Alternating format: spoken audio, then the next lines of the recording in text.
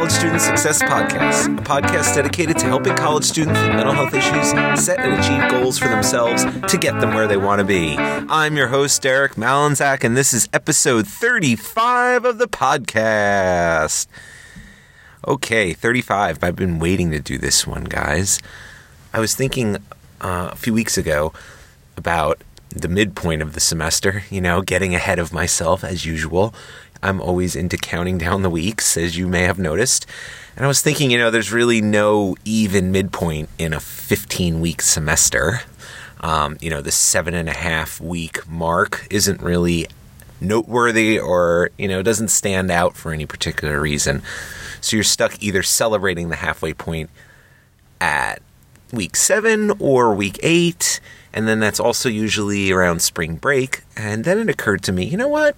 15 weeks really breaks down evenly and nicely into thirds. So I was thinking, let's do, last semester I had done a mid-semester checkup with our goals and whatnot.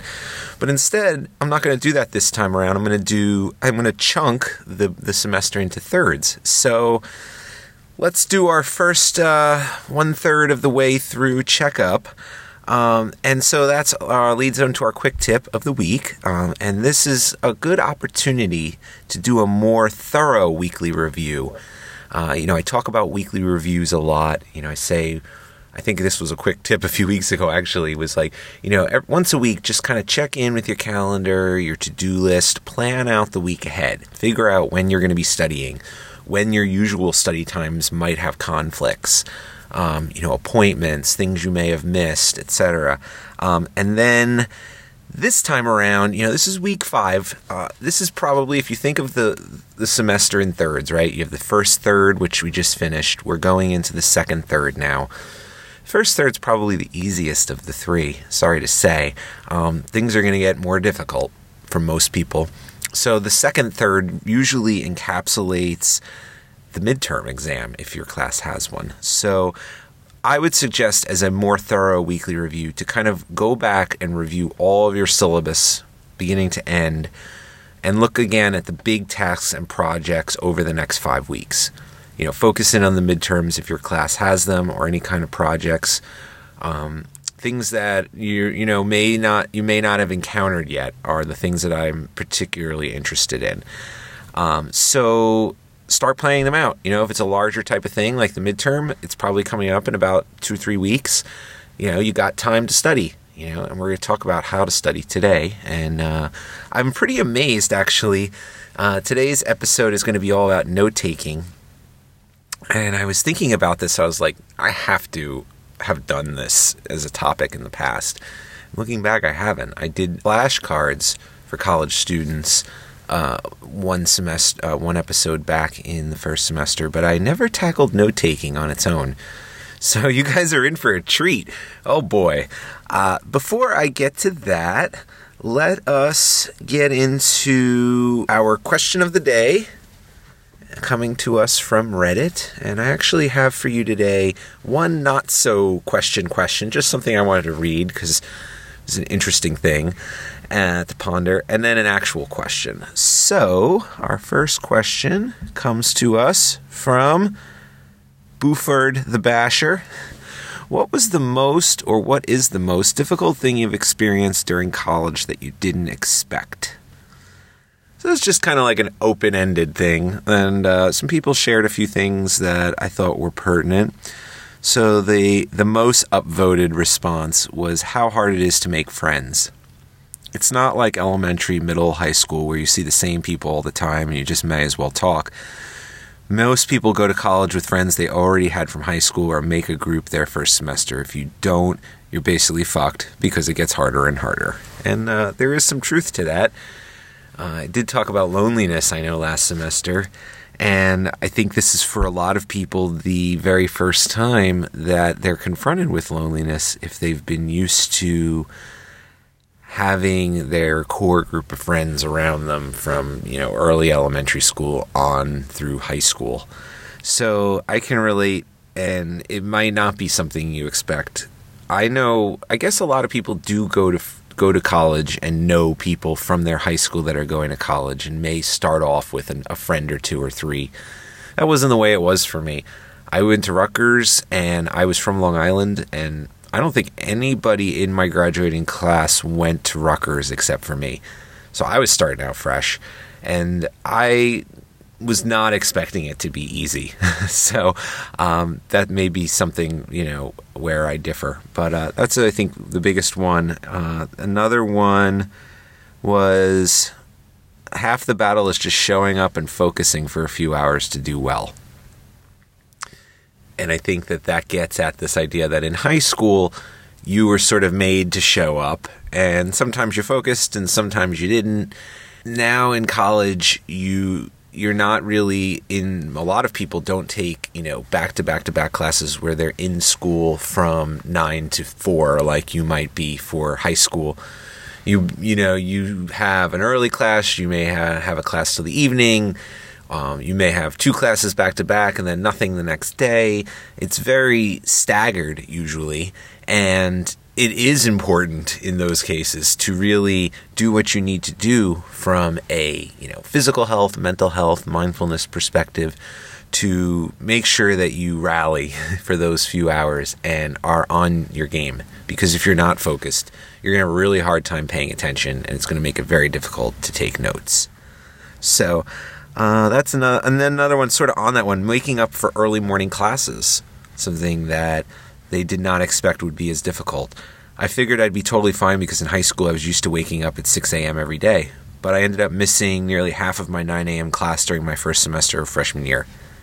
And I can relate to that. I remember an 8 a.m. class I had on Friday mornings, and I think that was my second semester at college, and that was brutal. And I made it. I mean, at least it was on my campus.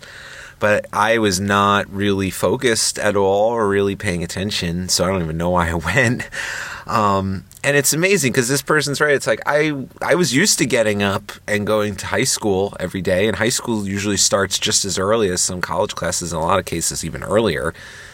And you think to yourself, why can't I do it now? And it's one thing is you may not have a parent or whoever's taking care of you beating down your door, making sure, kicking your ass, pulling the sheets off your bed, doing whatever to get your ass out of bed if you're, not a morning person. But it also just might be, again, your schedule usually as a college student is inconsistent. So you don't have the routine of getting up every morning at the same time. And that really fucks with your, circadian rhythm and everything that, I talk about in terms of doing the same things around the same times every day. Extra challenge as a college student because it's not like high school. It's not like a typical 9-to-5 job. So it's up to you to be a little bit more disciplined with your energy consumption and how you sort of prepare for the times when you're going to need to be, again, at the top of your game. So another thing people did not expect, sometimes professors can be beyond terrible. I take no offense, I promise. Harassing students in class, and their supervisor and other supervisors may overlook it regardless of how many students complain. You got to stand up for your rights, know what your rights are. I suppose it's important to know what you can do in college while you can't do this in high school, where you need a parent to come in and do it for you. That's an introspective point. I definitely agree with this person that you need to know your rights and stand up for yourself, that you're not going to have mom to fall back on now to negotiate on your behalf. So that's an important aspect. And there are some terrible professors, but I think there is pretty terrible high school teachers. So I don't know if it's that different in that regard. So those are just a few, things I wanted to share for, difficult things, but things that you weren't expecting to be as difficult as they ended up being. Maybe some of you can relate. All right, next question. This one is about letters of recommendation, and I got some stuff to say about that. All right, so I apologize if this isn't the right blah, blah, blah. A few weeks ago, I asked several professors for letters of recommendation, as I need 2 for an application, and I will admit that it was a bit short notice. I went to the office of one of my professors rather than sending her an email, and after we talked for a bit, she said she'd be happy to do it and send her a reminder of our conversation through email. I did so. She responded, asking me to respond once more and change the subject of our email thread to include the due date. Fast forward, and I sent her a reminder, and she actually copied the reminder, and basically this professor did not respond, and she sent another reminder, and now it's a holiday and the university's closed, and she's terribly worried. Is it going to be rude to send another reminder? I feel like she'll ask me why I waited until the day of to send a reminder.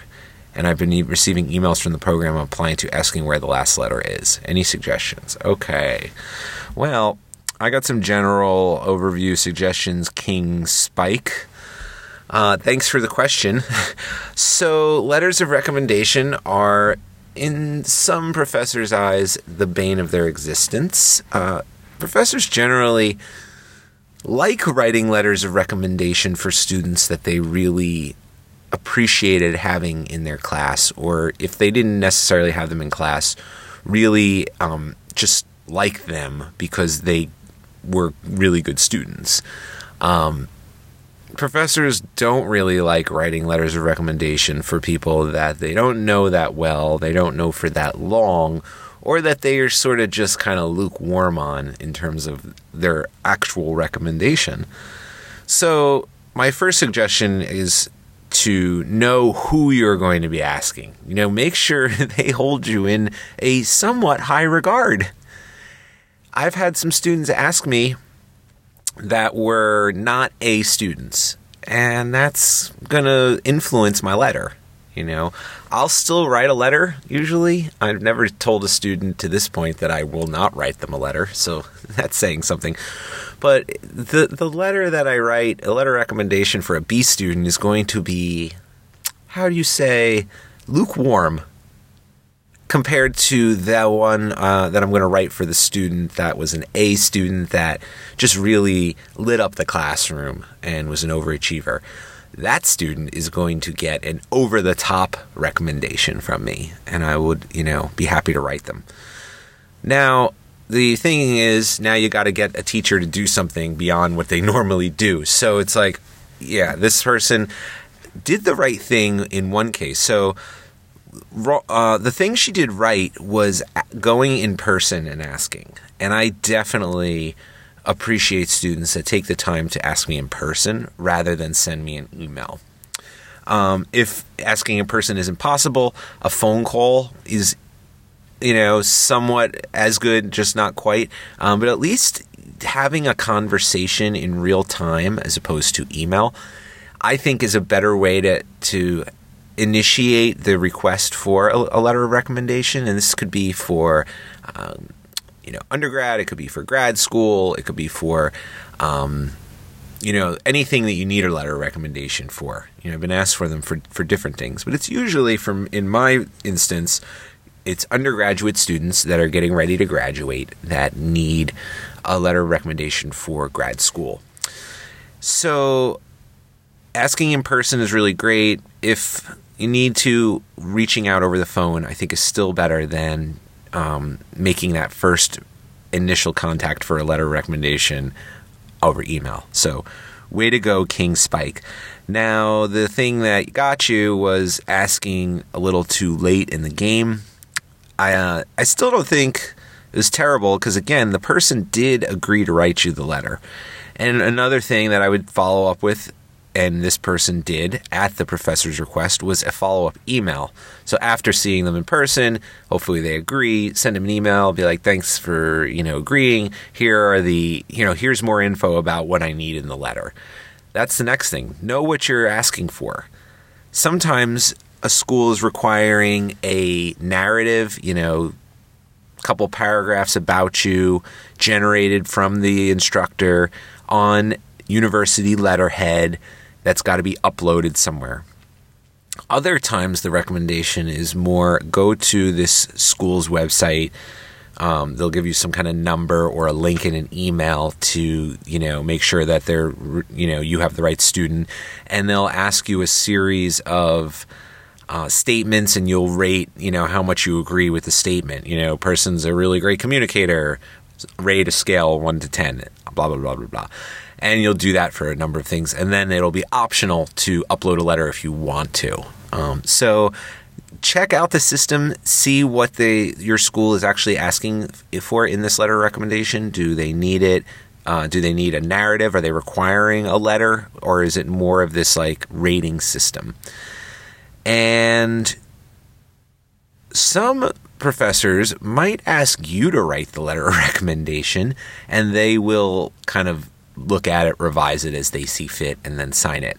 So don't be surprised if they do that. I would never do that. I think that's kind of, I don't really like that. I've been explained why they do that, and that is so that you get the best letter possible, which is what their argument is. I think the lesser argument, again, is they don't have time, but they think you'll put in a really good effort to write your own letter, and you'll also have information about yourself that they don't necessarily have.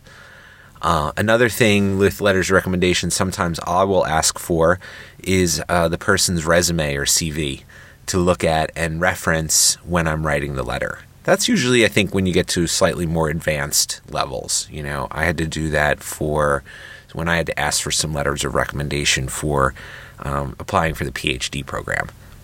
So just a few notes on letters of recommendation. I think King Spike, honestly, other than waiting a little too late, did everything that he was supposed to do.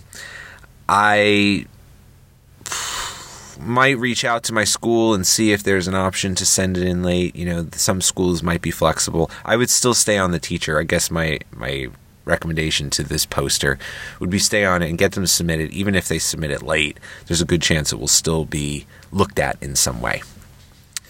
Alrighty, so let's get into our topic for today, the main topic, and it is on note-taking and note-taking strategies. First thing I'm just going to address, and let's get this out of the way, is some of you might out there be like, you know what, I got something to admit to you, Derek. I don't really tell this to too many people, but I don't take notes when I sit in class and the professor lectures. Well, I have something to say in response. I know. I sit there and watch you guys. So I know that there is, and it's a minority, granted, of students that believe, I guess, that they either are capable of remembering what I say with their photographic memories, or just don't particularly care to learn. The other thing I think is that we have an over-reliance on this thing called PowerPoint. And this is not just students that are addicted to it. It's faculty that are enabling you guys to be addicted to it because they're addicted to it as well. Professors, for some reason, think that they can't do a fucking lecture without a PowerPoint slide deck. And it's really unbelievable because when I was in college, it was not the thing to always do. It was definitely getting there. But PowerPoint did not always exist and was not always in the classroom. And it's almost, in some ways, a detriment to the learning process, in my opinion. And I'll get into that in a little bit. So let me start off with note-taking and why it's important. It really gets back to this idea of encoding. I used to do a whole section of our cognitive remediation intervention that I taught on note-taking. It was one of the 12 modules. And one of the exercises that we did was pretty cool, was to demonstrate encoding. So the first thing I'd do was read a bunch of words, and the person would just have to write down as many as I had said. And all I did was read them out loud to the person. So all they got was my voice as a way to encode the material. And, they may recall, whatever, X number of words.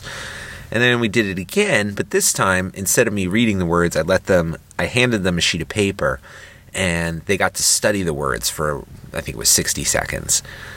And then they would write down as many as they could recall after I took the paper away. And predictably, you might guess, they recalled more words than in the first exercise. In the third exercise, instead of letting them study the sheet, I would give them the sheet and allow them to reorder them into categories. So one of the things about the lists were the words were broken out into categories. So they were not presented that way. So there might be, a bunch of different tools, a bunch of different flowers, and a bunch of different colors, but they weren't broken out like that. It would be, a color and then a tool, and, it was all randomized. So this exercise, they allowed you a few minutes to categorize them, rewrite them and reorganize them.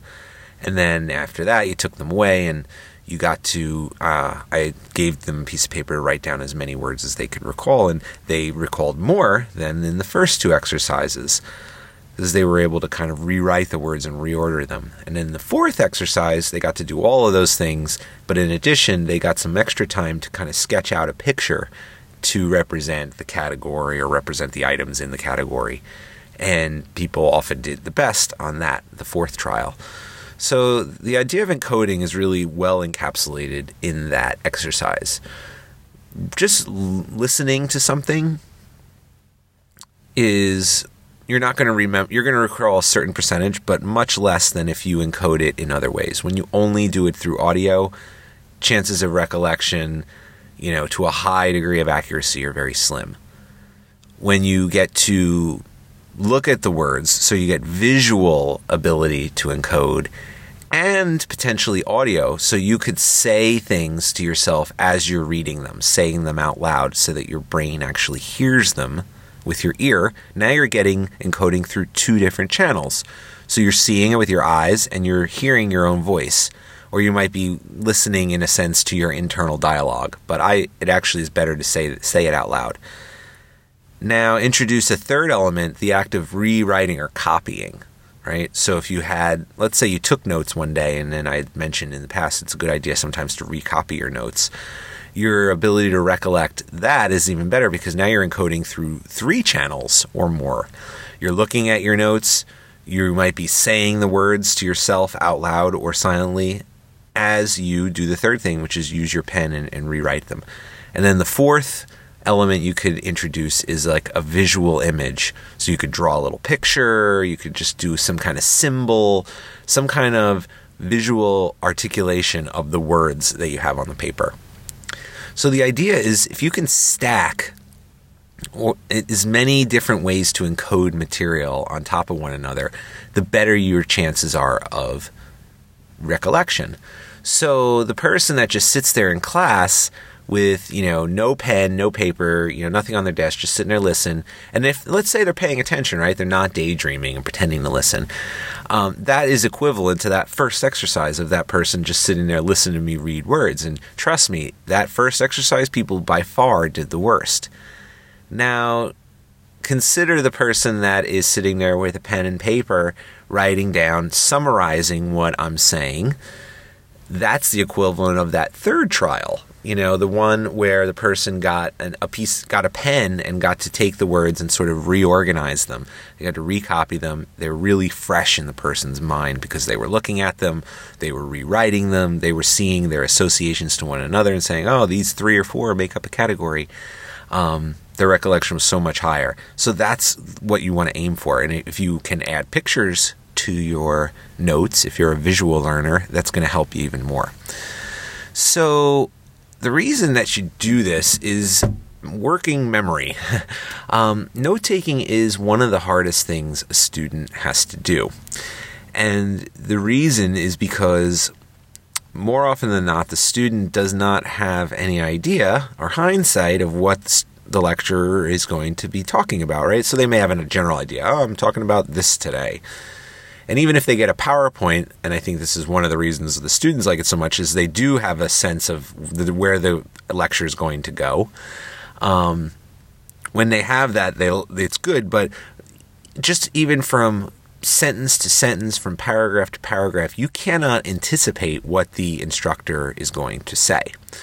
So you've got to listen to what is said, think about it, process it, then think of how you would say it in your own words. One of the kind of golden rules I have for note-taking is use your own words and summarize. Paraphrase. Don't try and copy verbatim what the professor is saying. And the reason for that is not only is that going to take you too much time, you're going to remember better if it's in your own words. If you can think of a concept and say, all right, so what he's saying is this, and you're going to say it slightly differently, and you're going to write it down probably even more differently, but it shows an in-depth understanding if you could take what's said and sort of regurgitate it in your own words and be able to kind of keep true to the idea, but put it in your own distinct styling and vernacular.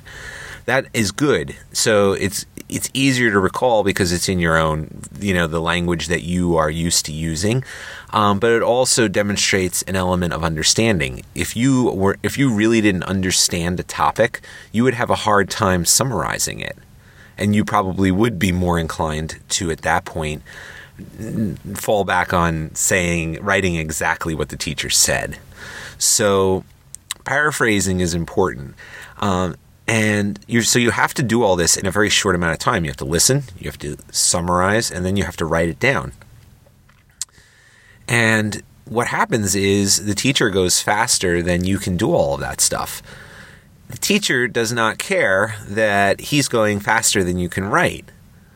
So what ends up usually happening for the poorer note takers is this giant gap starts happening, right? And I call this like the working memory gap. You are working at a certain pace. The teacher might be, 5 seconds ahead of you for a little while. And you're like keeping up and things are going well. And all of a sudden, maybe something happens, you get distracted or whatever, and the gap widens and maybe it gets out to 10, 15 seconds, 30 seconds. And your brain can only hold a certain amount of information from where you're at in the note-taking process and where he's at in his lecture. When that amount of information gets too large, the gap gets too big, you lose it, right? And you've done that. It's like, whatever I was just writing, I lost it, and you sort of maybe just resume where the lecture is in that moment, and you've sort of lost that little piece. And if that happens, once, whatever, that's a good reason for tape recording, which is a strategy I highly endorse for taking notes. Even if you don't think you need it, do it. What I found from suggesting it with people is even if they never went back and listened to the lecture on the tape, because that is a time-consuming process, and I'll talk about a shortcut in a little while, they felt having it in their back pocket, so to speak, of being like, you know what, I have it, I'm secure in knowing that even if I miss something in my note-taking, I can go back and listen to it if I want to, made them relax and less anxious, and therefore better note-takers.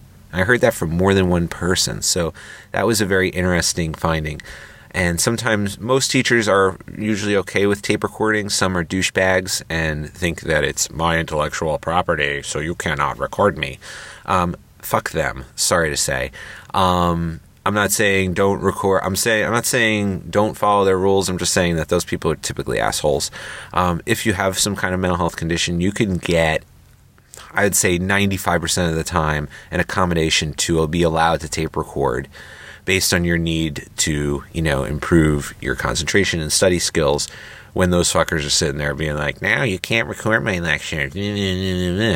Plus, everybody's got a smartphone these days, so how does the guy even know he's being recorded? I mean, back in the day, it was you had to be a little more obvious. So anyway, so you have to mind the gap, so to speak, and that means taking shortcuts whenever possible. It means using things like abbreviations. Slang is okay in taking notes. Don't write out the word and. Use a plus sign. It's so much faster, The little W with the hyphen instead of with. I mean, shit, that's my standby. I use that all the time.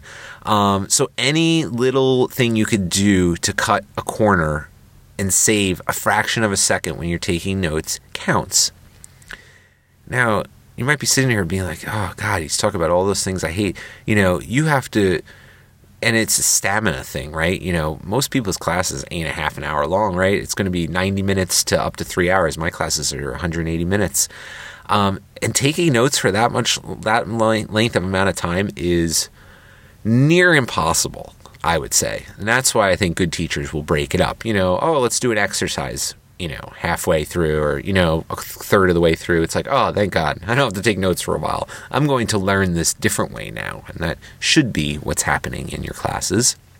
It's hard to keep up, and that stamina, I think, is one of the reasons why students are reluctant to do the note taking. It's like, I know that I'm going to, in 10 minutes, I'm going to burn out and, I'm just shot. It's like, all right, but at least you got 10 minutes worth. You could study from that. So let me tell you about a note-taking strategy that was taught to me that I think can be really effective.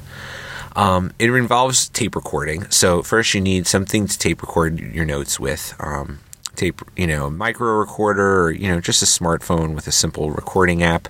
Hopefully your phone's got a lot of memory.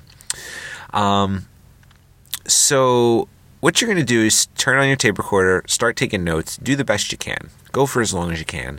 And for the people that are saying, I get distracted, 15, 20 minutes in, it's like, okay, I get it. It's going to happen. So you get distracted. You start daydreaming. A couple of minutes later, you're like, oh, shit, I was daydreaming. You look down at your tape recorder. Note the timestamp. So your recorder has a timer and it's counting up, right? So it's like, you might be at the 18-minute mark, 18-minute and 30-second mark. And you're like, oh, all right. So you jot that down in your notes and you resume note taking from that point, right? Keep going. Then it's inevitably going to happen again, right? Oh, shit, 27 minutes and 14 seconds. Jot it. And one other thing is leave a space when you do that. So leave a few empty spots. Every time you do that, leave a little gap and put the timestamp and then go back to note taking. If it happens 2 times, 3 times, 4 times, whatever, as many times as it happened, now you have sort of a way to go back and listen to the areas that you missed, but not have to listen to the entire goddamn lecture, because who has time for that, right? Everybody that I talk to that, tape records, or I'd say most of them are like, I don't know how, I'm able to listen. I have all these lectures on tape that I never got around to listening to because I can't keep up. It's like, I understand. So cut some corners. So take the notes as best you can in class. You have a backup copy. Now, the next day or 2 days, as I said, when you review your notes, it's best to do it when it's still somewhat fresh in your mind. So maybe put it in your calendar for the next day. You're going to schedule to go and review your notes. And what that is reading through the notes that you were able to take. And then when you get to one of those timestamps, go get your tape recording of that lecture. Fast forward to the 17, 18-minute mark. Back it up maybe 30 seconds or so. Or no, you back it up, to the point where you last were taking notes. So it's like, oh, here's where I left off. Here's where I started getting distracted. Now you re-listen to that section, maybe a couple minutes worth. Hopefully it's not too long, up to the point where you jot down the timestamp. So now you and you put it in that gap that you left. So now you have a more complete set of notes. If you repeat this process for every time you kind of put that timestamp in. So this is a way to not have to be a little more efficient, I should say, with your recording process and listening back. Some other things I see in my classes, I see students, again, begging for the PowerPoint. My first class, one of these classes I'm teaching this semester, I wasn't even thinking about it, actually. I just, came to class and I hadn't made copies. And I started lecturing and I had a PowerPoint up on the overhead projector. And they're like, you're going to hand out the PowerPoint? I was like, no, I wasn't planning on it. And you should have seen them. It was like, I told them I was going to stab pencils in their eyes. They were horrified. And they're like, but what? And I was like, all right, let's have a frank discussion about this. Because I was really interested in their perspective. I want students to learn. I want people to succeed. So if that's something that's critical, I'll do it. I think people use it as a crutch, and that's what I'm against. So their reasonings, they got me to do it because some of their reasonings are sound.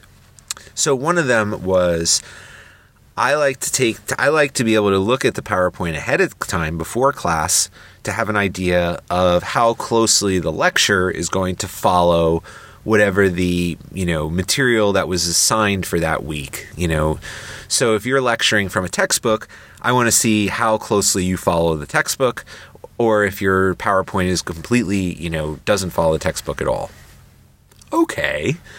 Another person said they like to take notes on their computer, and I'll get to that a little while later. And so having an electronic version of the PowerPoint, so this person wanted an electronic. They didn't even want, a handout in class paper. They wanted it emailed ahead of time. And that's what I ultimately decided to do, was so that they could then type their notes right into the PowerPoint. If you have a PowerPoint and it's got the handout view, so it'll have a slide, and then off to the right or underneath it'll have lines where you can write in notes. And a lot of students like to take notes that way. That is not the way I prefer to take notes, but okay. Everybody has a different system, and I'm totally fine with that. So that was their other reasoning. And I told them my reasoning for not wanting to do it. My reasoning was, I don't want to give you that PowerPoint and then in your mind sit back and you're like, oh shit, now I don't have to take any notes because all my notes are right here in front of me. No.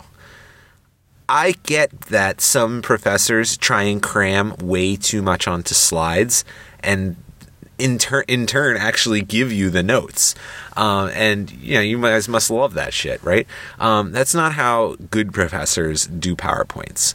Good professors use PowerPoint as a tool and will kind of keep people in the structure of the lecture more than deliver actual content. So bullet points, right? Main feature of PowerPoint, to kind of be able to show the class of here's what we're going to be learning now.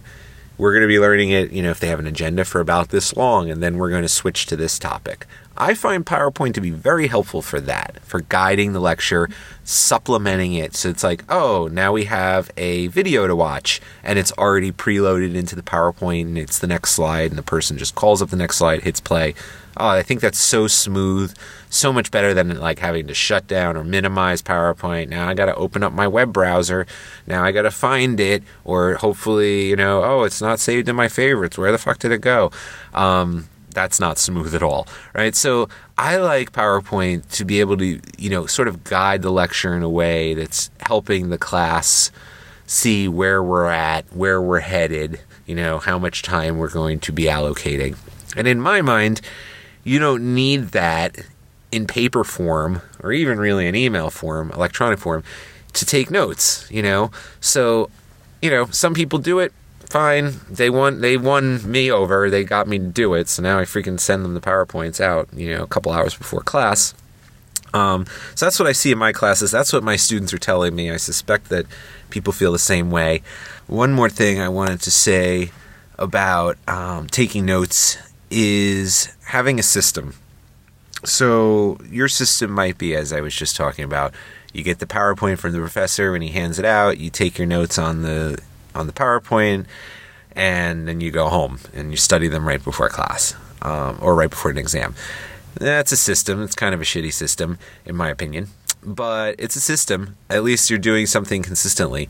I suggest, having a set way you write your notes, right? So I'm doing mine bulleted style, and when the professor says a word that I don't know, I underline it or I put a box around it, and that's my code in my system to look that word up later.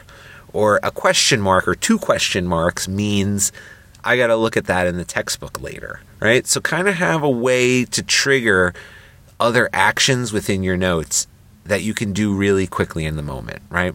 I don't suggest highlighters for this because it's too time consuming to switch back and forth, right? It's like, oh, I'm writing for a while. Oh, this is really important. Let me switch to my highlighter to highlight it. It's like, just draw a line under it. Don't make it, prettiness is not, prettiness is not the focus here, guys. It's really getting as much content down in your own words as possible.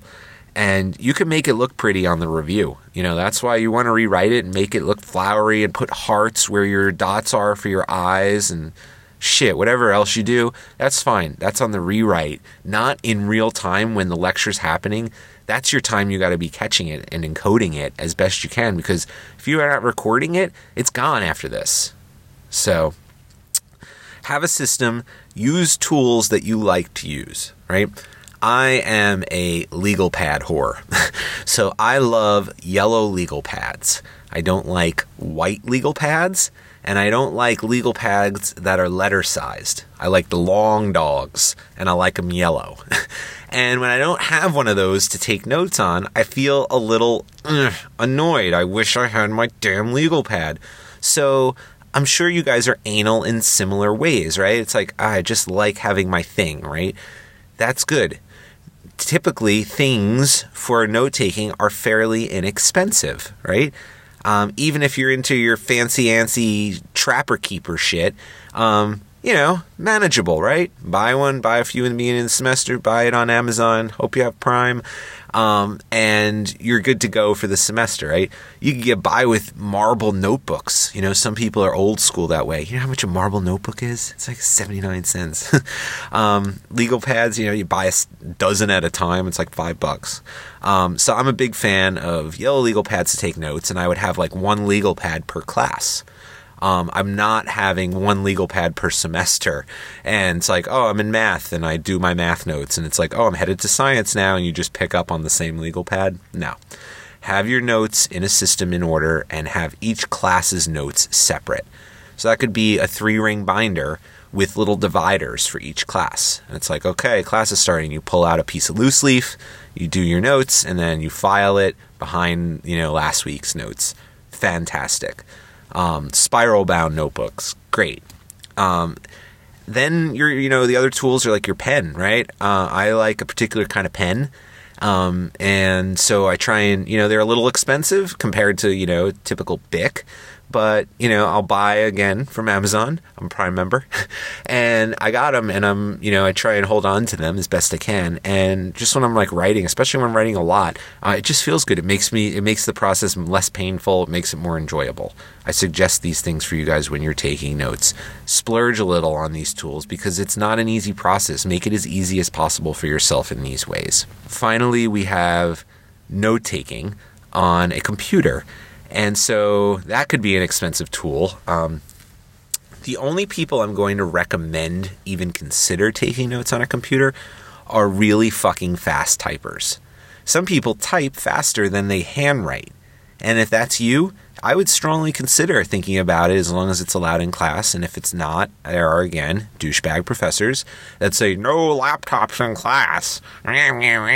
Again, you use your mental health, leverage your mental health condition to your advantage.